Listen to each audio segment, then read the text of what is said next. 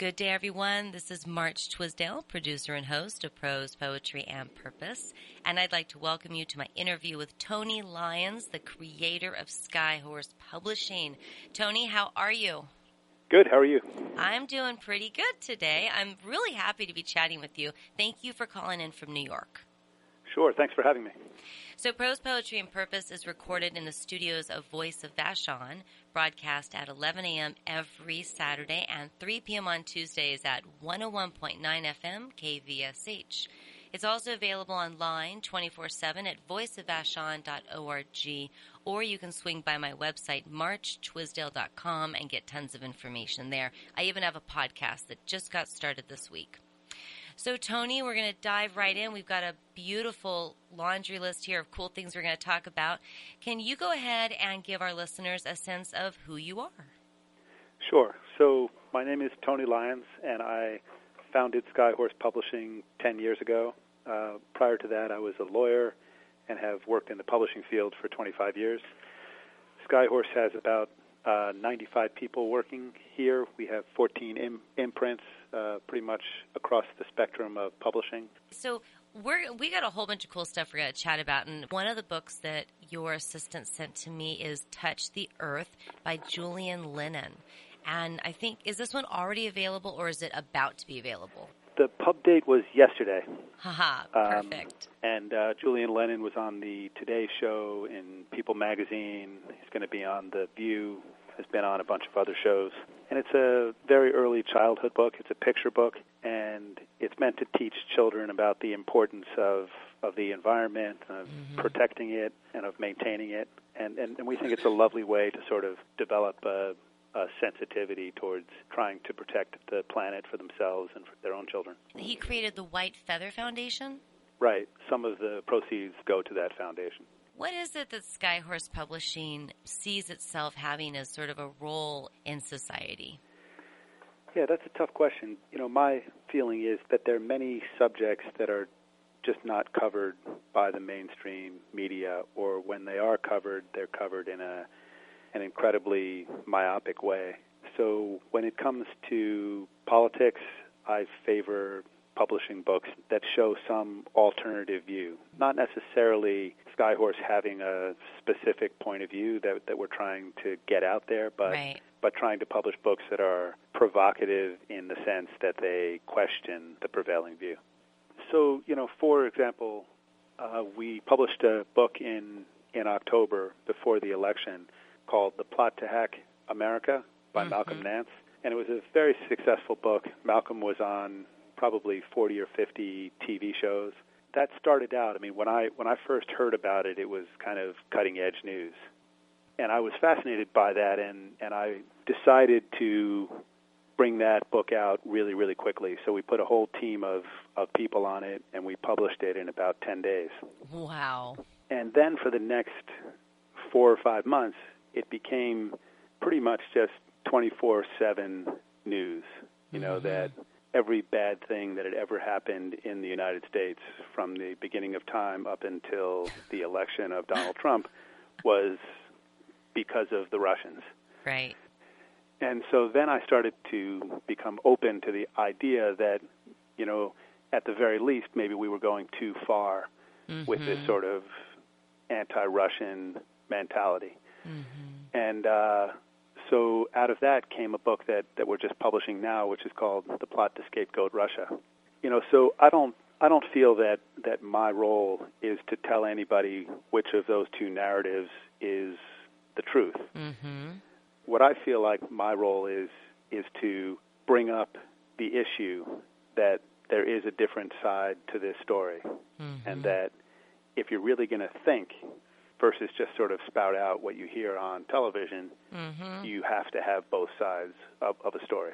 Right. Or all 5 sides of a story sometimes. Yeah. Definitely. Well, I think it is such a mark of integrity. You just have this great opportunity to take the power of publishing and use it to bring the less often heard thoughts and ideas up into the public platform for discussion and awareness building.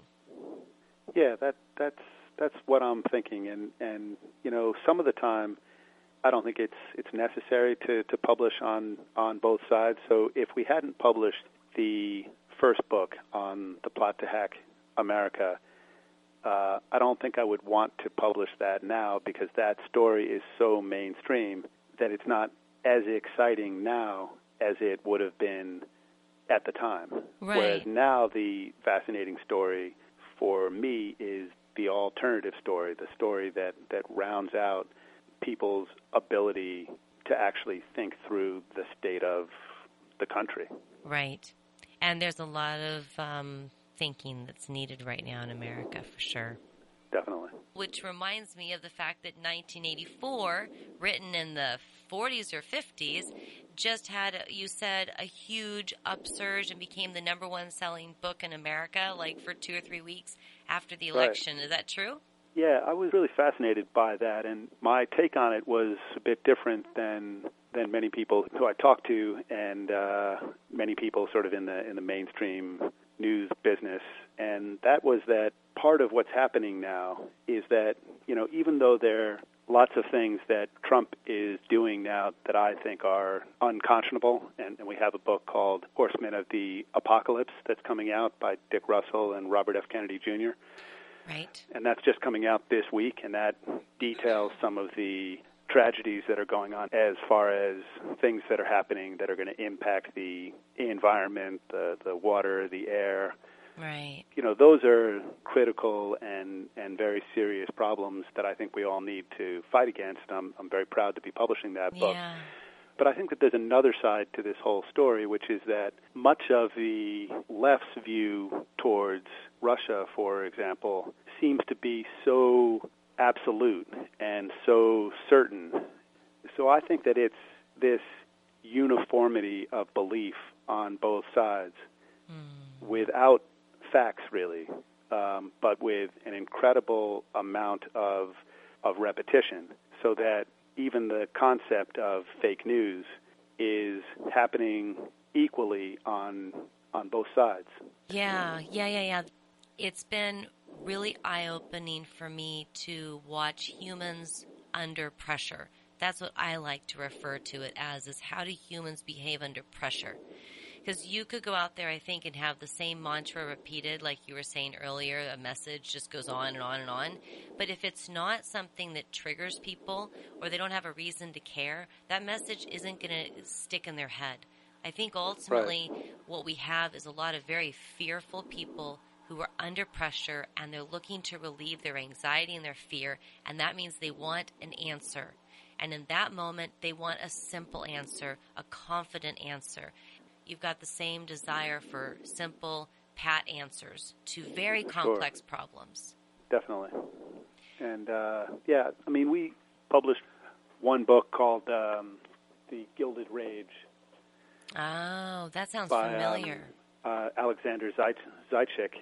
And he's a Democrat who followed the Trump campaign and met with Trump voters all around the country before the election, went out and had beers with them, listened to their point of view, and sort of started to get the point that most Democrats weren't getting, that most of the people who were voting for Trump weren't the types of people who were described on CNN, that they were not racist, they were not homophobic, they were... Was that word that she used? They were not the deplorables? They were not the deplorables.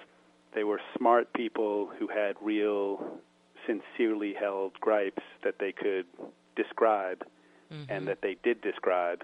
And they told stories about how they had lost their jobs and about how the places that they lived had deteriorated and their hopes for the future had deteriorated. And these are real stories of sincere people hoping that Trump would actually bring jobs back to America. Right. And point of the book is that, these are disabled vets or machinists from Wisconsin where the factory closed down, or construction workers in Pennsylvania, or miners in West Virginia. Right. You get the point. these are real people with real problems that were not being addressed. And it's a counterintuitive thing because you would think that Democrats would be much more likely to want to help people who are out of work.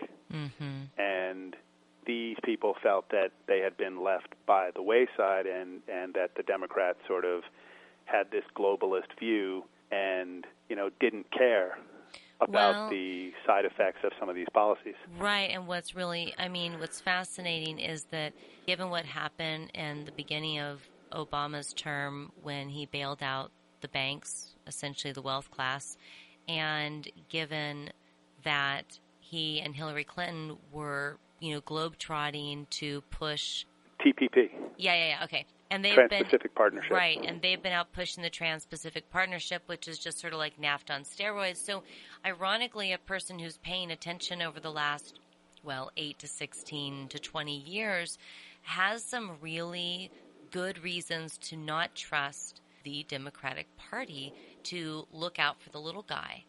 People have a sense that you're either liberal or conservative. And I always try to say, no, there's economics and there's social issues. And you can be liberal or conservative on either of those. And the Democratic Party has become more and more conservative when it comes to the economic piece while maintaining liberal views on social issues. And people go, they support gay rights. Yay, they must be, quote, all liberal. But on the economics, when you look at the facts, they're still very conservative. And there you go. The poor people are getting poorer. Sure. And then, to a great extent, whether you are a Democrat or a Republican, has much less to do with how you as an individual think. Right. It has much, much more to do with where you grew up and what your parents think and where you live now. What I found fascinating, I was the lead area caucus coordinator for my entire island. We had about 2,000 people who showed up for the caucus. I spent about 500 human hours organizing this event. We had like 60 volunteers on the day of. It was huge. It consumed my life. And what I found fascinating when I did this is it brought me directly in touch with the local Democratic Party. And I've never really engaged so much with them. I'm an activist, but I haven't engaged with like the party loyalists, right? And I was amazed at how much hate speech that would be directed towards, quote, Republicans. And it was so startling because I know people in my community who are brilliant, wonderful, moral, ethical, loving, kind Republicans. They're great. And then these people would just like venom is dripping into their cup of coffee. And I'm just sitting there thinking, I never would have known that anyone could think so harshly of someone based upon their political party alignment. It was pretty eye-opening. Yeah, I mean, it's actually really deeply boring to sort of even think that so many people have the point of view that there are two kinds of people in the United States. Right. And, that one is good and one is bad. I hope that it's more complicated than that. I know, right? Definitely. I mean, one of the books that we published just a couple of months ago was a book by Roger Stone, who was a close friend and confidant of President Trump. It's a book called The Making of the President, 2016. Mm-hmm. And, being from New York, you can imagine that many people wondered why I would want to publish this book. And especially given the subtitle, How Donald Trump Orchestrated a Revolution. Right. So let's be clear, this is definitely a We Like Donald Trump book, right? Definitely. Yeah. Definitely. And it's in pretty sharp contradiction to the political point of view of the guy who wrote The Gilded Rage, even though that winds up sort of explaining to Democrats who some of the Republican voters are. Right. But what fascinated me with this story is that this is the inside story by somebody who was part of it, who was talking directly to the president on how they actually won the election. Mm-hmm. and it somehow is a bunch of little stories and a bunch of turning points in various regions of the country on certain specific issues that haven't been addressed, really. That it's so much easier to just say, well, it's all about Russia, or it's somehow fraud, or people are all racist or sexist, and that's why Clinton lost.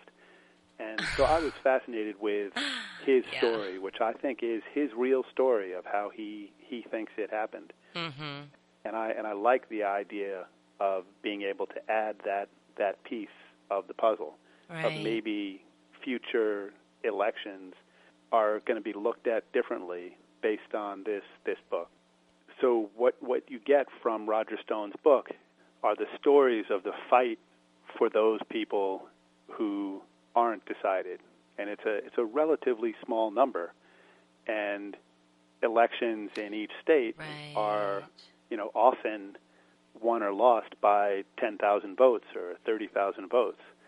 So if you have a specific strategy of how to talk to a specific kind of voter in a specific state, that can change the whole outcome. There was a young man in, I think, the Puyallup region, basically just near here, who wanted to become representative, not a senator, but a representative for his district. And he didn't have a bunch of money, so he spent 2 years walking all of the streets of his area and knocking on doors and talked to thousands upon thousands of people at their front doorstep. And at the next election, he was voted in. Yeah. And I don't think he put any money into posters or, or anything like that. So that was his way of finding the voters. Right. Makes a lot of sense to me. Yeah.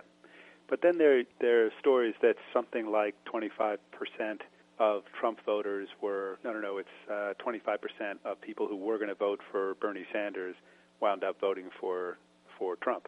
That wouldn't surprise me. There were a lot of people who they weren't going to vote establishment no matter what. Yeah, and there was a big percentage of Donald Trump voters who were, whose main issue was the TPP and NAFTA. There are some people who just couldn't go there. I mean, if you've been devastated by NAFTA already, you can't support the person who's pushing TPP. And Hillary was referring to as the gold standard.